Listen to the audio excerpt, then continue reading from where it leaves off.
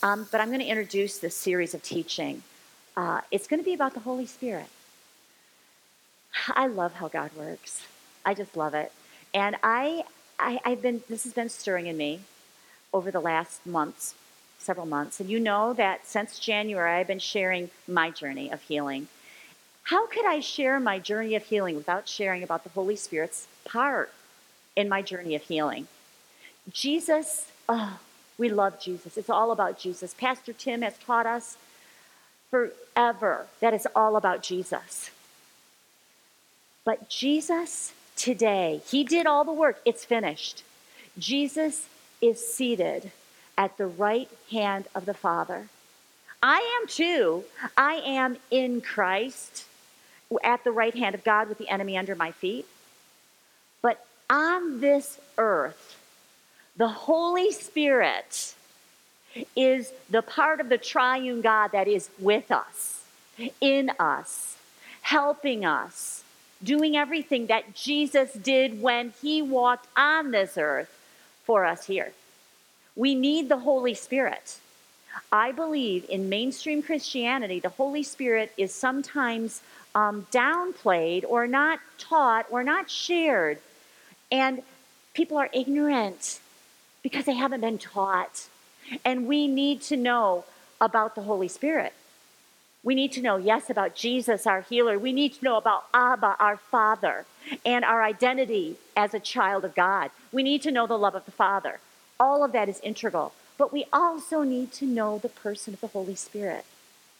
So I feel it's powerfully important in our journeys. Whether it's a healing journey or whether it's any other season of your life, we need the Holy Spirit. So I want to share the Holy Spirit. So that's what we're going to be talking about over the next 4 weeks. Are you ready? I am. I'm very excited. I love teaching about the Holy Spirit. I'm just going to start by prayer. Father, Jesus, Holy Spirit, we come to you right now in a position of surrender. I get to share about you, Holy Spirit, but I don't want to just read what's on my notes. I don't even just want to share what's written in Scripture about you. I want the living, breathing power of the Holy Spirit to flow through the teaching and through the ministry, today and always. But Father, I pray that it is evident that it's not me, it's you. It's you, Holy Spirit, through me, through this team, through the body of Christ. It's all about you. We love you and we surrender all to you. Amen. Amen. Okay, so the subtitle of part 1 is Born of the Spirit, Baptized in the Spirit. We're going to talk about both of those today. I'm just going to give you a little bit of background, and then next week we're going to delve deep into the benefits of the Holy Spirit. But today's kind of a background day, all based on Scripture. I feel in the ministry Ken and I are called to, I love this part of our calling.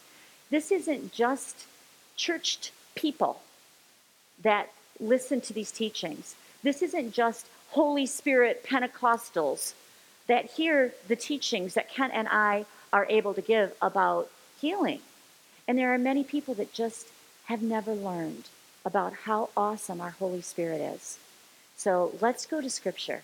The first thing I want to share is that the Holy Spirit is part of the triune God and has been with God forever.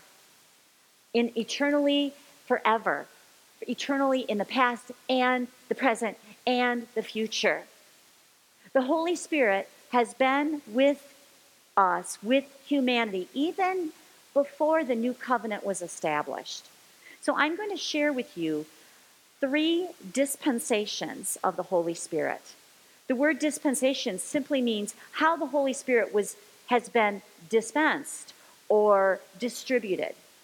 So in the Old Testament, starting from the very beginning of the Bible, the book of Genesis, all the way through all of the Old Testament to the last prophetic book of Malachi, the Holy Spirit could come upon people for a specific purpose, for a specific amount of time, but then the Holy Spirit lifted. The Holy Spirit could not indwell people. And the reason the Holy Spirit could not indwell people is because we had a sin nature. And the holy God could not inhabit a temple of, that wasn't holy, that wasn't pure. So the Holy Spirit couldn't indwell people. But we did need to see God, to experience God in order to move from the very beginning into the promised land and into the new covenant of grace. So let's look at just one example. There's many, many. Think about the Old Testament. Think about all the stories of miracles. Just all kinds of miraculous leading of God through different situations and settings. That was the Holy Spirit. I'm going to read one example from the book of Numbers, and the main character is Moses, but it's not just about Moses. The Lord spoke to Moses, and he said, "Gather to me 70 men of the elders of Israel, whom you know to be the elders of the people and officers over them. Bring them to the tabernacle of meeting, that they may stand there with you. Then I will come down and talk with you there. I will take of the Spirit that is upon you, and I will put the same upon them.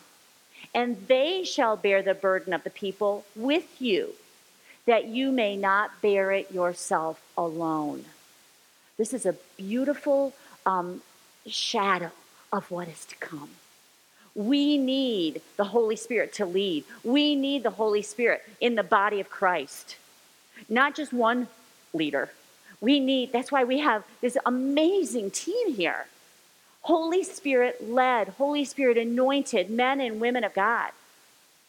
And Moses needed help. There were thousands and thousands and thousands of people, and he was the only leader. And he was overwhelmed. So God says, "Okay, I'm going to help." But in order for these people to help, they need the Holy Spirit. And then I'm going to skip to verse 24. This is where it all takes place.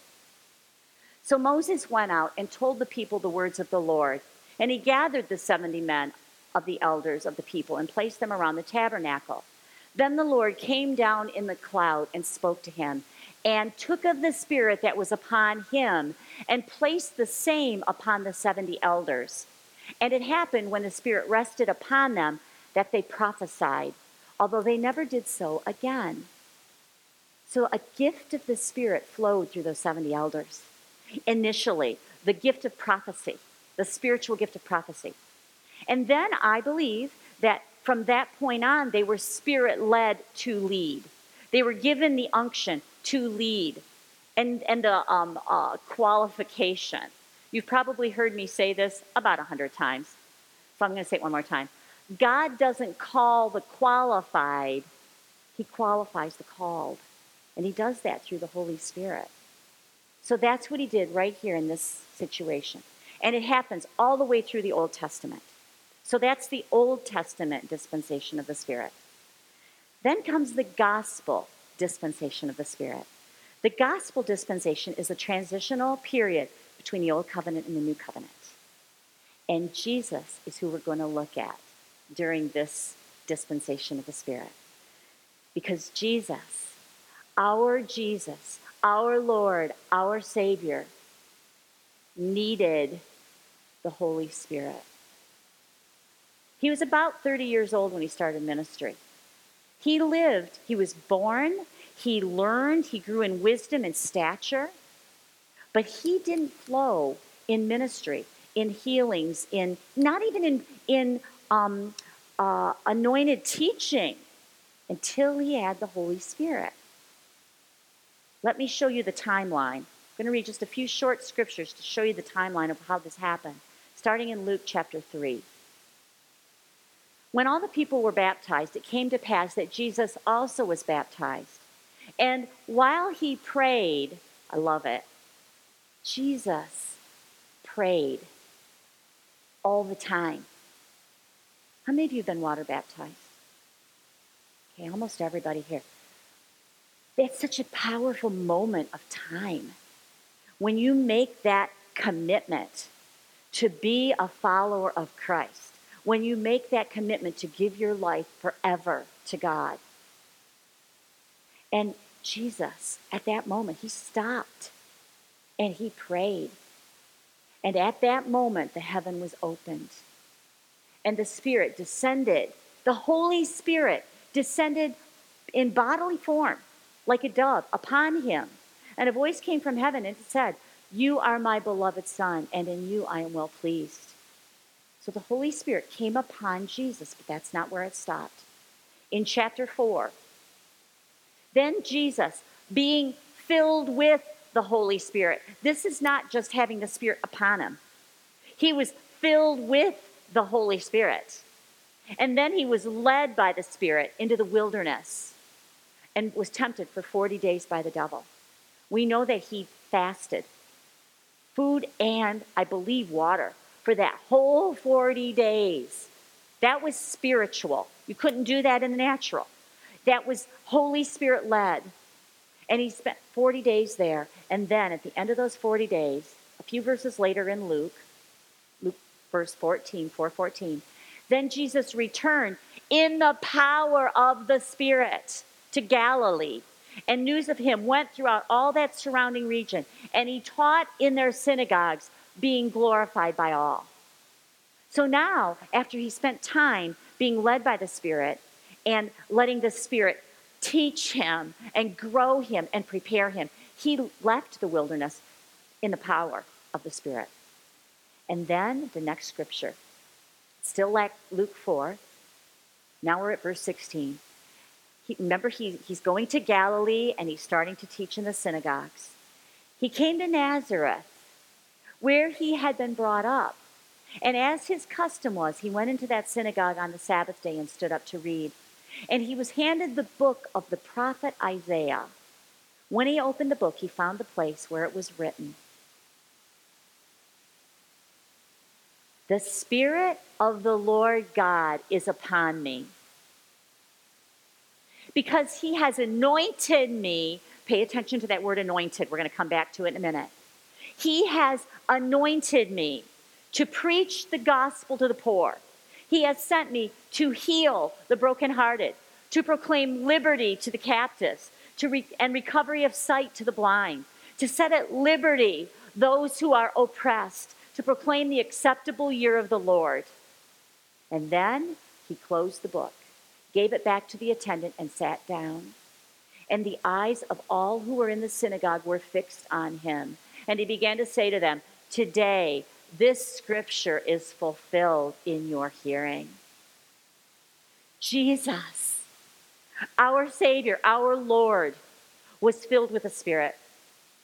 This is the fulfillment of the prophetic word about Jesus, the Messiah. Jesus, the Christ. The word, or the name, the word, the descriptor, Messiah and Christ. One is Old Testament, one is New Testament. Those words mean anointed. Jesus, the Messiah, the anointed one.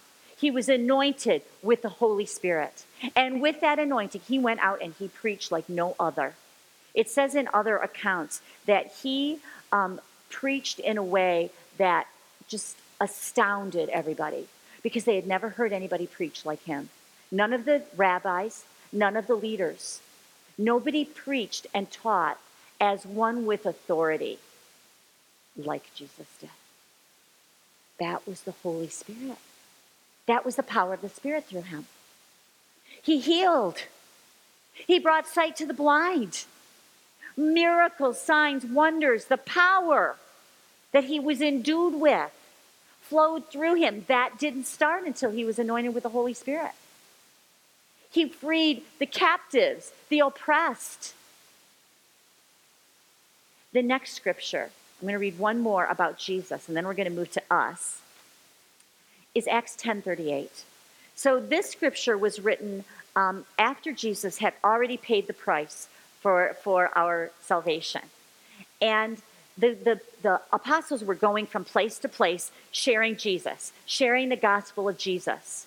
And this is what they shared. This is one of the things they shared about Jesus. They said, "This man, God anointed him. God anointed Jesus of Nazareth with the Holy Spirit and with power. And then he went about doing good with it." He took that Spirit that power of the Spirit, that anointing of the Spirit, and he did good with it. And he healed all who were oppressed by the devil, for God was with him. The Holy Spirit anointing. That word anoint, this is the definition. Consecration and furnishing with the necessary powers for the administration of the messianic office, to advance the kingdom of God and to defeat the kingdom of darkness. So Jesus needed that. He was the Son of God. He came to fulfill the covenant of grace that God wanted to pour out upon all mankind. But he needed the Holy Spirit in order to fulfill his office. He needed the Holy Spirit. He fully depended on the Holy Spirit. But we're still in the gospel dispensation. The new covenant of grace had not yet been established. But Jesus did something else while he was on this earth, while he walked here as mankind. He gave us a promise. He told us that we also were going to be able to have this amazing promise. In John 14:16, these are Jesus' words. He said, "And I will ask the Father, and he will give you another helper." And I chose the Amplified because the word helper is a big word, and it has a lot of attributes built in that word. And the Amplified gives us many of those attributes. So Jesus said, "I am going to send you another helper, comforter, advocate, intercessor, counselor, strengthener, standby, to be with you forever." Just let that settle in your heart for a minute. That's Jesus' promise for me and for you. Should you choose to take it, receive it. Jesus said he was going to give us, asked the Father, and he will give us another helper. That word another means another just like Jesus. It means another helper of the same kind, not a different kind. All of those attributes are attributes of Jesus. When he walked on this earth, he was a comforter. He was an advocate. He was an advocate for the sinner, for the Samaritan woman, for the tax collector. He stood up and defended them. He wasn't the prosecuting attorney telling them, "You're guilty." That's not what he did. He was their defense attorney, defending them and accepting them and including them and saying, "This is for you too. Today is the day of salvation." That's what he told Zacchaeus, the tax collector. He didn't say, "Get out of my sight, you filthy sinner." No, he wasn't the prosecutor. He's our intercessor, our counselor, our strengthener, our standby. Jesus was all of those things. And the Holy Spirit, this is on your page, and I've got it starred, highlighted, anything. Get this in your head so that it can eventually get in your heart, because it's a big deal. The Holy Spirit will do everything for us that Jesus did when he walked on this earth. The Holy Spirit is another just like Jesus. And he will do everything for us that Jesus did when he walked on this earth. Every task of the Spirit is a task that Jesus undertook when he walked on this earth. So let's look at those attributes once again. The word helper is the Greek word parakletos. And it means one who comes forward in behalf of and representative of another. The Holy Spirit represents Jesus. Years ago, when I was first learning about the Holy Spirit, somebody gave me this little acronym, and it's not even a real word. It's the word CATCHIS, CATCHIS. And when you put it vertically, it helps me remember the attributes of the Holy Spirit. Now, I'm just going to say this because this is important to me, and I think it's something God wants me to say. I think we need to meditate on this. I think we need to take time to look at the attributes of the Holy Spirit and to know that God has given us the Spirit to be all of these things for us. And to really think about the depth and the breadth of God here in spirit form for you and for me. And what is it that you need in this day, in this season? Do you need a helper? Are you overwhelmed? And you need help. The Holy Spirit is your helper. Do you need a comforter? There are times when you just want to sit down and cry. Mourning a loss of something. It might be a person, it might be a career, it might be a job, it might be somebody that you care about. And you're mourning. The Holy Spirit is our comforter, and he's there to love you and comfort you.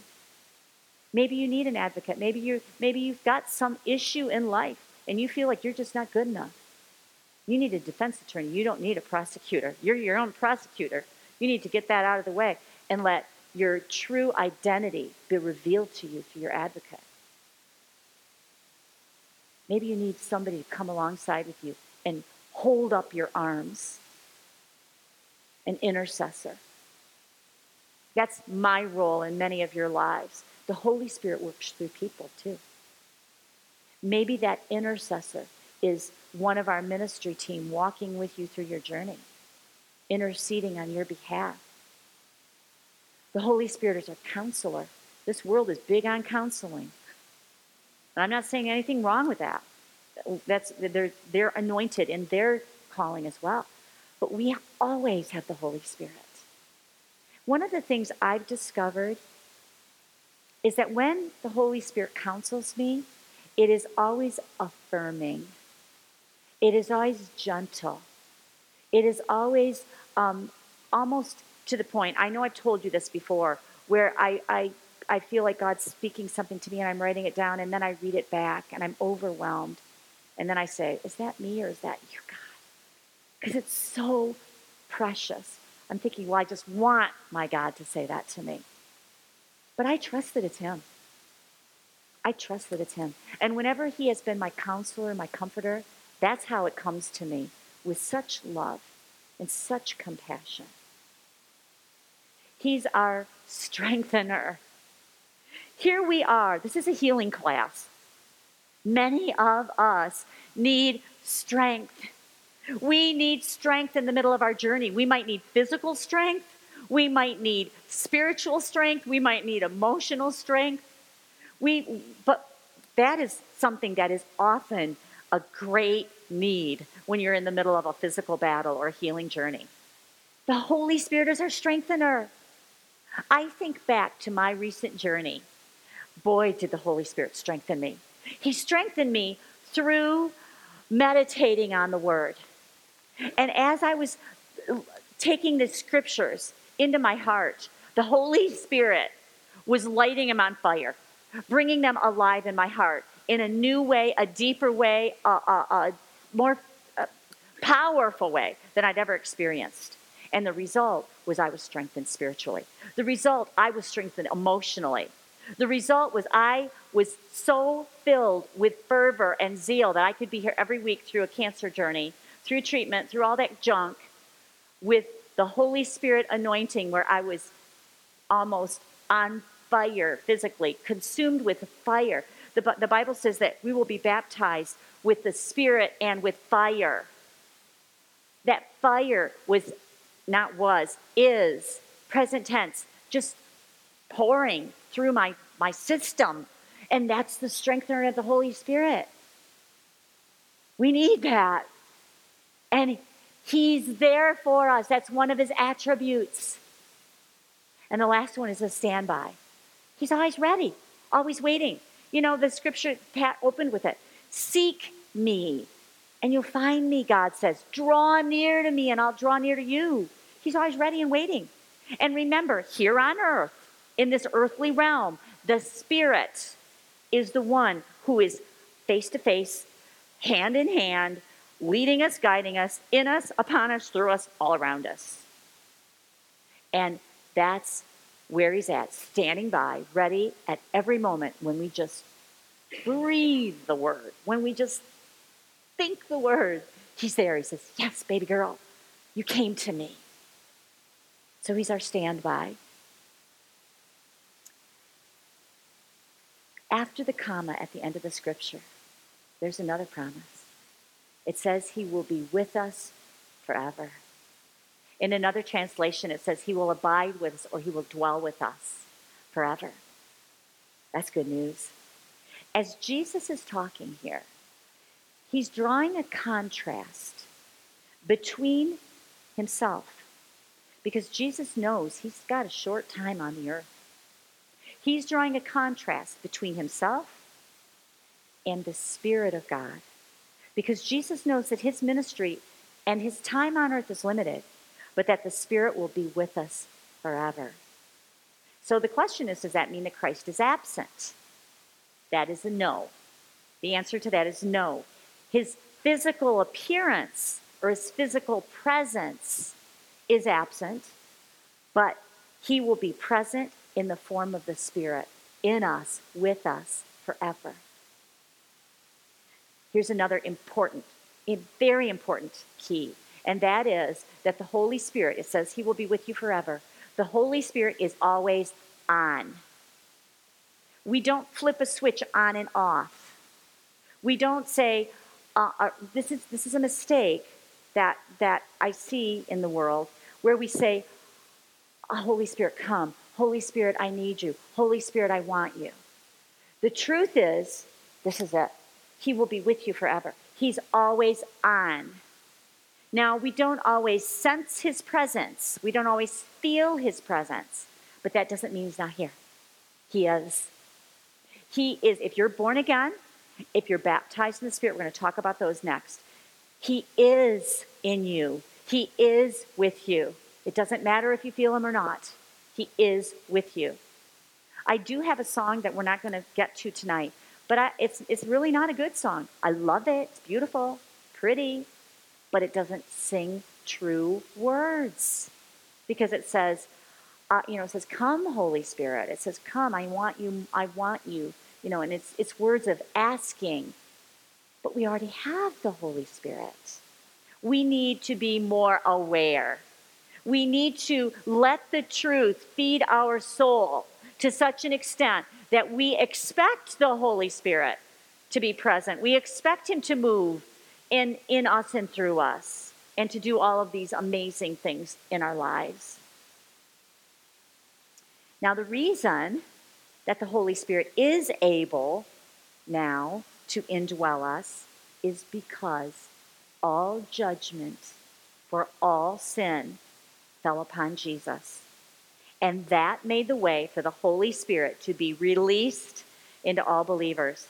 That made the way for the New Testament dispensation of the Holy Spirit to be released.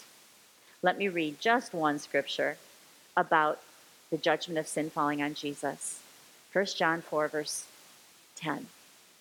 In this is love, not that we loved God, but that he loved us and sent us his Son to be the propitiation, that is, the atoning sacrifice and the satisfying offering for our sins, fulfilling God's requirement for justice against sin and placating his wrath. So remember, I said the old covenant dispensation, the Holy Spirit couldn't dwell in people because we weren't holy. Well, now, as a born-again child of God, we have been purified.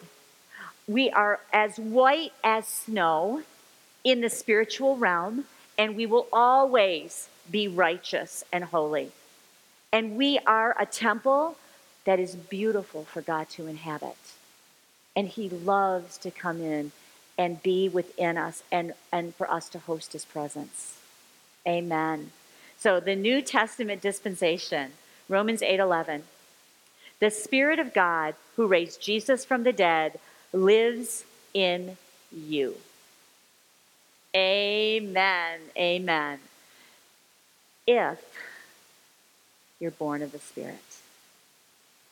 We're going to look right now at being born in the Spirit and being baptized in the Spirit. When we're born again, we received Jesus as our Lord and our Savior. At that time, the Holy Spirit took up residence within us and became available to us. So I'm going to read this beautiful scripture in John chapter 3 about Nicodemus and how Jesus taught him about being born again and about the Holy Spirit. I love this.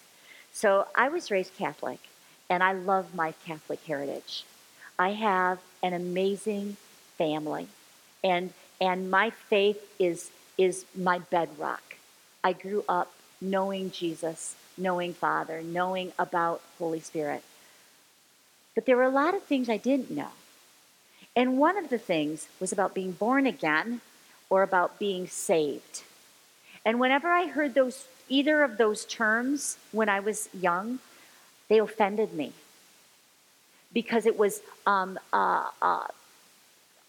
contrary to what I had been taught in my faith. Well, all of a sudden I started reading the Bible and seeing it in Scripture, and even Jesus teaching about it. And what happened? The Holy Spirit started to bring affirmation to my heart and showing me truth that I had never known. People perish from lack of knowledge. Ignorance is not bliss. So anyway, listen to this beautiful scripture about being born again. So there was this man named Nicodemus, a Jewish religious leader who was a Pharisee. How many of you have been watching the Chosen series? Bunches of us, right? A lot of us. Okay, so remember the episode about Nicodemus going to Jesus. Every time I read this scripture, I see this man. So in the dramatic play, or whatever you want to call it, where this was acted out, Nicodemus, yes, he's a Pharisee, but he has seen Jesus. He's experienced this mighty man coming, talking, preaching, healing. And he wants to be face to face. He wants to talk face to face with Jesus. So it's night because he has to do it after dark because of who he is and what his position is. And that's where we pick up right here. After dark one evening, Nicodemus came to speak with Jesus. Rabbi, he said, we all know that God has sent you to teach us.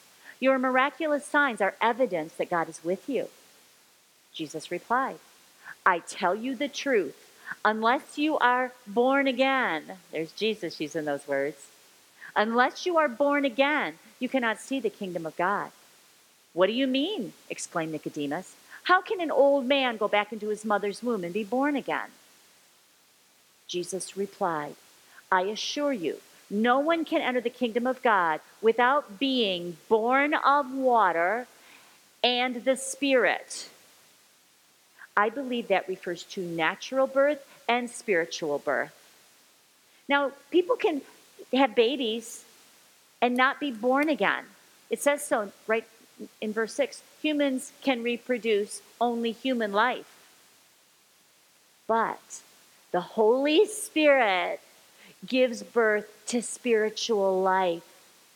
We're talking about being born of the Spirit. So, I was born physically by my mama. I had grown up. I learned, lots of stuff about God, about Father, about the Holy Spirit. But I'd never been born again. I was 43 years old when I was born again. Everything changed because the Spirit came into me. And I started new. I had a new nature. I was a new creation. Everything changed from that day. It was February the 19th, 2002. Awesome day. And then Jesus said, don't be surprised when I say, you must be born again. The wind blows wherever it wants. Just as you can hear the wind, but you can't tell where it comes from or where it's going. So you can't explain how people are born of the Spirit because it's a spiritual thing.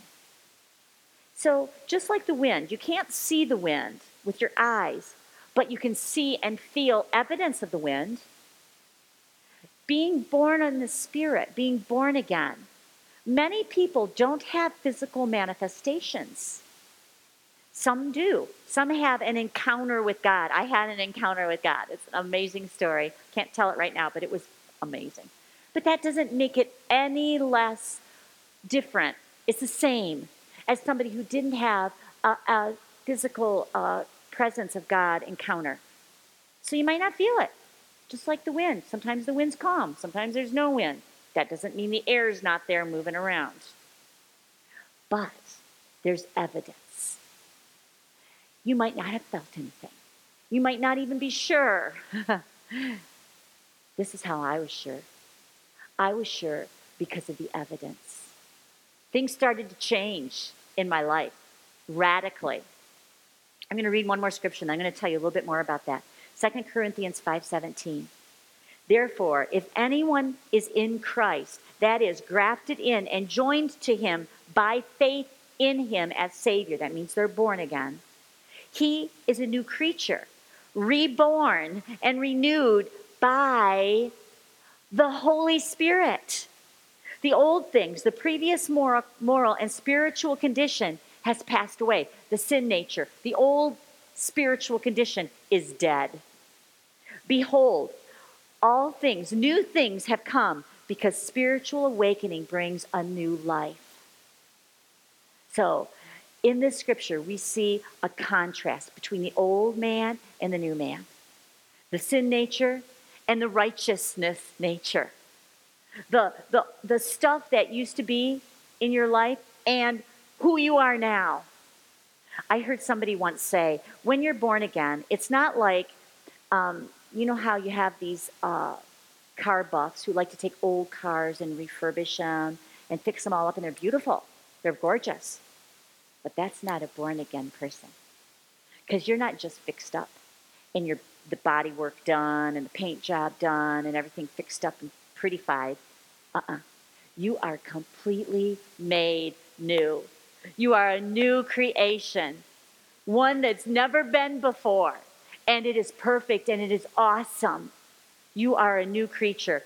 So being born of the Spirit changes your nature. You don't have the same nature anymore. You are completely made new. You have become a new creature. And within you, part of the new creature is the fruit of the Spirit has gone into you.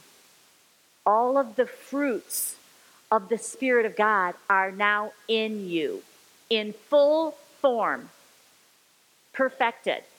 I used to think, this is another teaching, I can't teach it today, but I'm just going to give you this much of it. I used to think that the fruits of the Spirit were in seed form.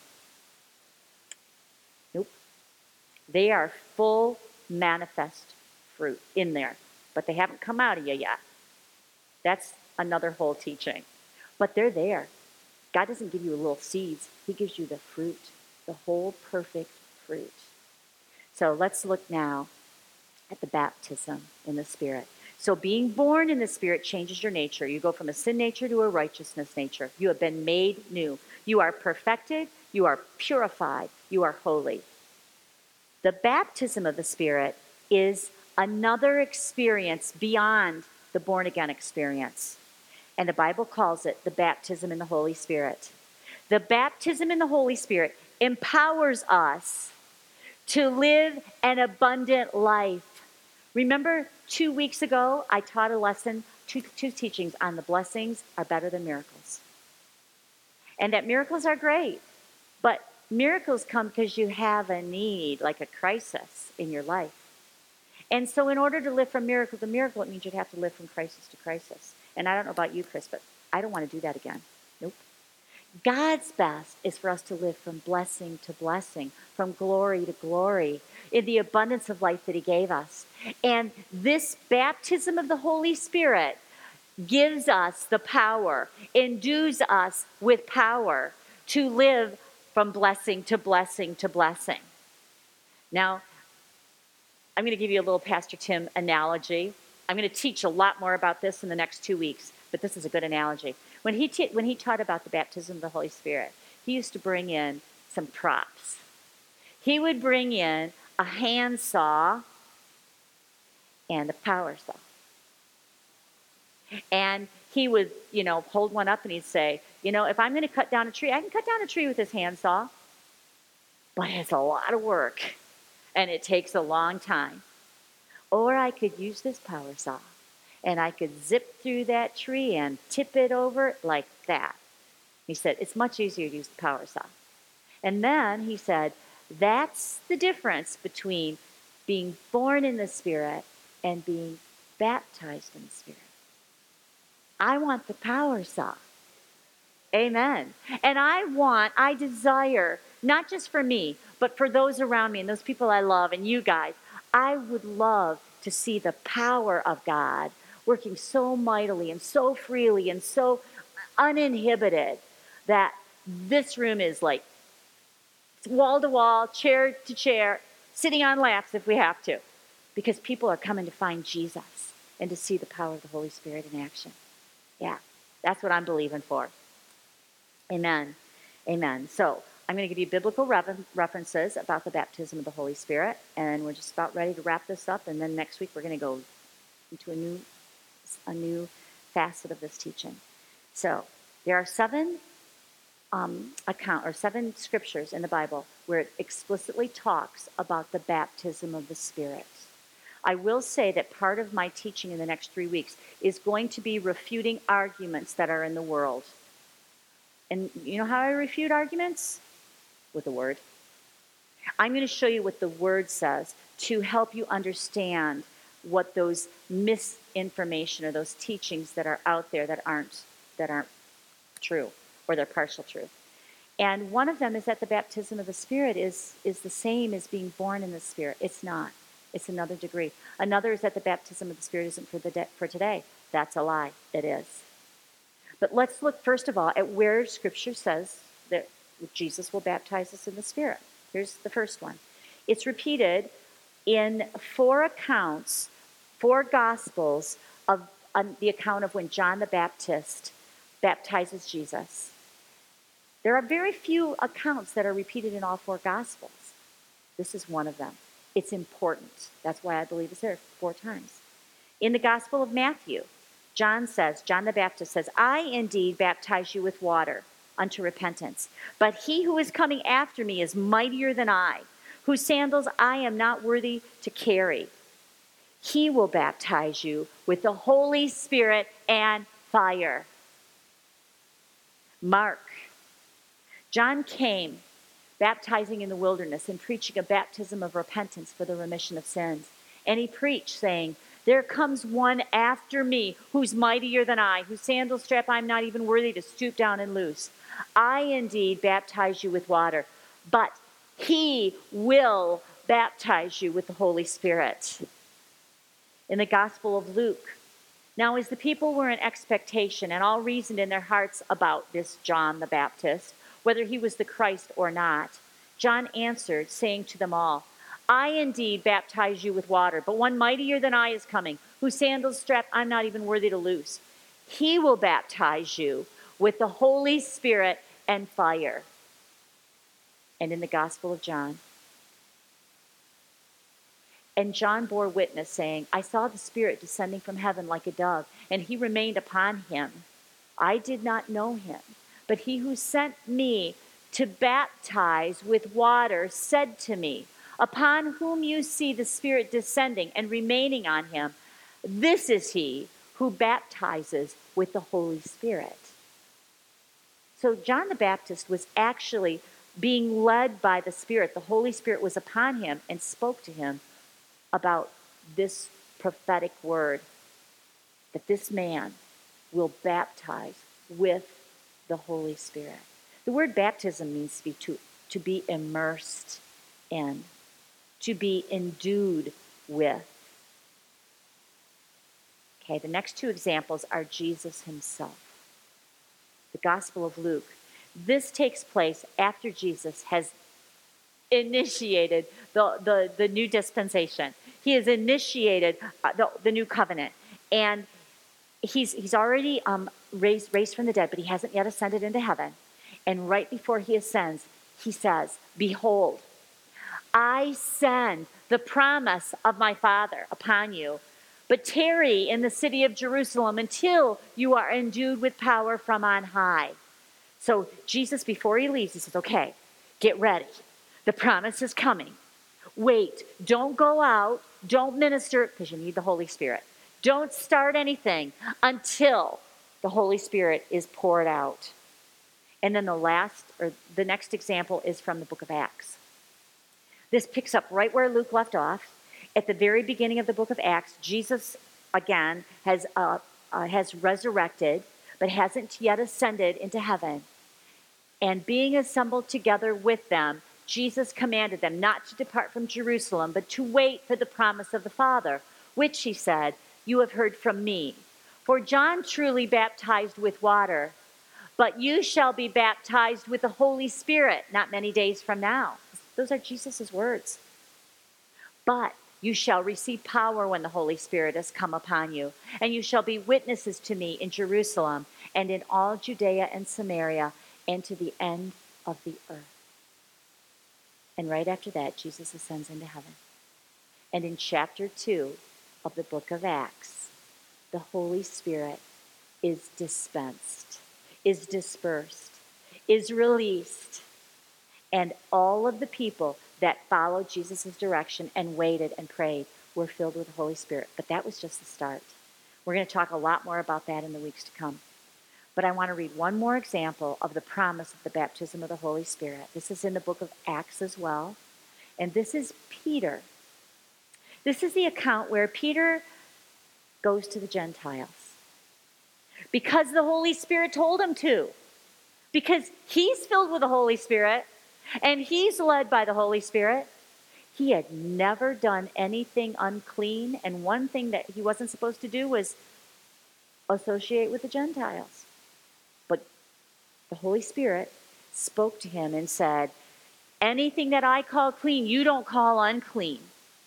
And the Holy Spirit said, when there's men coming, and they're going to want you to go with them, and I want you to go, and I want you to tell them all about me. And that's what he did. So he traveled to Joppa, I believe it was, to visit Cornelius. He was Italian and a Gentile. And he started to tell them all about Jesus.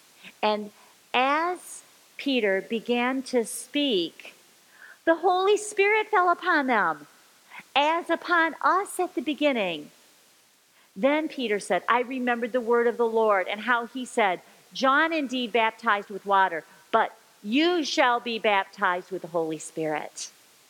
And that started a whole huge wave because the apostles realized that the church was not just for the Jewish, that Jesus, the Messiah, was not just to save the Jewish. Jesus was there for all of mankind, including the Gentiles, including me, including you, including all of us. So we're going to wrap up with this. The baptism of the Holy Spirit is integral. I know it. I've experienced the power and the presence of the Holy Spirit in my life. And I want nothing more than every one of the people that I share good news with to know this part of the good news. But there are a lot of people that don't. There are a lot of Christians who haven't yet, Christians, who haven't yet received the fullness of the Holy Spirit through the baptism of the Holy Spirit. They've received the Holy Spirit through being born again, but they haven't yet received the fullness of the Holy Spirit through baptism of the Holy Spirit. So let's look at what distinguished Jesus from all other human beings. And then we're going to look at the same thing for Christians. So Jesus, we know that he was the Son of God. But when he was born, he was stripped of all deity. It says that in Scripture. He was stripped. He humbled himself. He was stripped of deity. But one thing that distinguished him from all other humanity is that he had no sin. And because he had no sin, there was no separation between him and his Father. So that's the number one distinction. The number two distinction is that he was filled with the Holy Spirit. We read all of those scriptures. He had the Holy Spirit, not just upon him, but within him. And he was completely dependent on the Holy Spirit.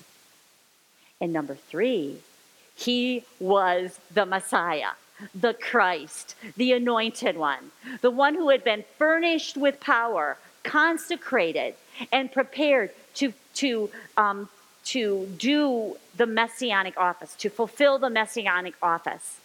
And twofold, I tell you guys this all the time, to advance the kingdom of God and to destroy the kingdom of darkness. So that was Jesus. Get ready to be blown away. We have the same distinctions. We have the same distinctions now in the new covenant dispensation of the Holy Spirit. If we've received all that God has for us. So first of all, if you're born again, if you've been born in the Spirit, there is no more sin separating you from the Father. If you have accepted the sacrifice, accepted Jesus as your Savior, sin is no longer an issue. The sin nature's changed. Remember, being born again changes your nature.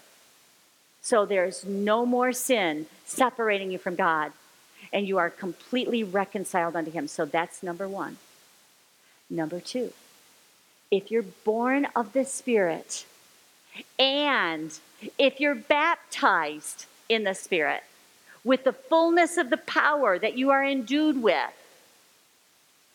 you have the same Holy Spirit Jesus had. The question is, are we depending on the Holy Spirit like Jesus did? The question is, are we listening, hearing, heeding, following, doing? Or are we using our own strengths and abilities? That's a question I ask myself every day. God's gifted me to be a teacher. But I know that the Holy Spirit works through me when I teach. I love to teach. I love to teach school. But there's something different about teaching the Word of God. Big time different. What is it? It's the Holy Spirit. Completely the Holy Spirit. Not me, it's him. I said this last night and Kent laughed, so I'm going to say it again. It's pretty funny. When I'm at home with my husband, I have an amazing husband. I have an amazing relationship. But when we sit at the dinner table together, I don't sound like this. Because I'm not flowing in the Spirit. I'm sitting eating dinner and talking about the day or talking about what we're eating or something, you know. I am not flowing in the Holy Spirit. I'm not letting the Holy Spirit just take over. There's a big difference. The anointing is for us as well. So here's number 3. We're Christians. Jesus is Jesus the Christ. Jesus the Messiah. I'm a Christian. It means a little Christ. It means a little anointed one. Listen to this. The anointing upon me is God's presence within and upon us through the Holy Spirit. The anointing is God doing those things that only he can do and doing them through a flesh and blood earthly vessel. That's what you see. That's what Jesus the healer is all about. That's what it should be about. That's what I want it to be about. That's what we hunger and thirst for it to be about, is the anointing. And the same mission that Jesus was on, the mission to advance the kingdom of God and to destroy the kingdom of darkness, that's what we do, because we're in commission with him. Co-mission means with him in mission. So we're just joining together with Christ in his mission. And we can't do that without the Holy Spirit. There's just no way. So the reason why many Christians aren't living in this fullness of the Holy Spirit is because of ignorance. You just don't know it. And that's why I'm so passionate to share it. And I feel like this is the day, this is the season for this teaching. God gave me a word yesterday. And we were on vacation last week, and I had prepared this teaching before I went. So it wasn't in my heart. It wasn't in my, I know it. It's in my heart, but I hadn't prepared yet, right? So yesterday morning, I'm praying. And this is how the Holy Spirit works. I was praying, and I said, I was praying in the Spirit. I was praying in tongues. We're going to talk a lot more about that over the next couple of weeks. I was praying in tongues, and I always have my pad of paper ready to see if God's going to speak something to me. And this is what I heard. He said, and this is for you. He said, breathe me in. Breathe deeply. Let me fill you with my pure presence, my love, my truth, my peace. And then he said, stop inhaling polluted air. Chaos, confusion, worry, fear, those will make you sick and weak. He said, come, my child, come inside and breathe me in. Yeah, I'll repeat it. Absolutely, I'll repeat it. So I'm going to repeat it in a minute. But later in the day, when I was preparing my teaching, he gave me this in the morning. Later in the day, as I was preparing my teaching, it was like God was just speaking. The Holy Spirit breathed me in. The name of the Spirit, and I don't probably say it right, but it's Ruah, and that is the breath of God. The Holy Spirit is the breath of God. And when I went before him and I said, God, what do you want me to give or share or any words of knowledge? And I just open it up, and say, God, whatever. Sometimes he gives me words. Sometimes he gives me, words of knowledge or whatever. But that was his first thing. He said, breathe me in. Now, before I read it again, I was just meditating and thinking about this word. My grandkids are in Nevada right now, and that's where they live, and they're having a lot of wildfires out there. And they were really worried because they started school yesterday, and they were afraid they weren't going to get to start school because there was so much smoke that it was dangerous to be outside. They had to stay inside. Now, my kids are very, very athletic and outdoorsy, my children and my grandchildren. And they came home from Michigan on Friday, and they couldn't do anything outside on Saturday and Sunday. And that's like really hard for them because they ended up going bowling because they couldn't be outdoors. And yeah, because it was dangerous. Now, my daughter-in-law, Kay, is very cautious of the health of her children. I could go on and on about that, but she's a good mama, very concerned about their health. And one of the things she would not let them do is go outside and breathe that smoke. So I was thinking about that as God spoke this word to me. I'm going to read it again. He said, breathe me in. Breathe deeply. Let me fill you with my pure presence, my love, my truth, my peace. Stop inhaling polluted air, chaos, confusion, worry, fear. Those will make you sick and weak. Come, my child, come inside and breathe me in.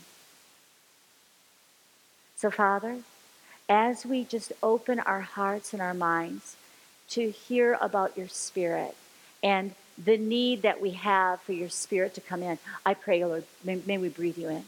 May we breathe in truth. May we breathe in the presence, the power of God. May we breathe in your plan and purpose. May we breathe in your dreams that you dream with us. May we breathe in the gifts and let them flow through us. May we breathe in what is good, what is healthy, what is pure, what is rich, what is amazing. And may we say no to pollution. May we say no to the pollution of the world. May we say no to the chaos and the confusion that is in the world right now. May we say no. And may we run inside into that secret place and breathe you in. And breathe you in deeply. In Jesus' name I pray. Amen. Amen.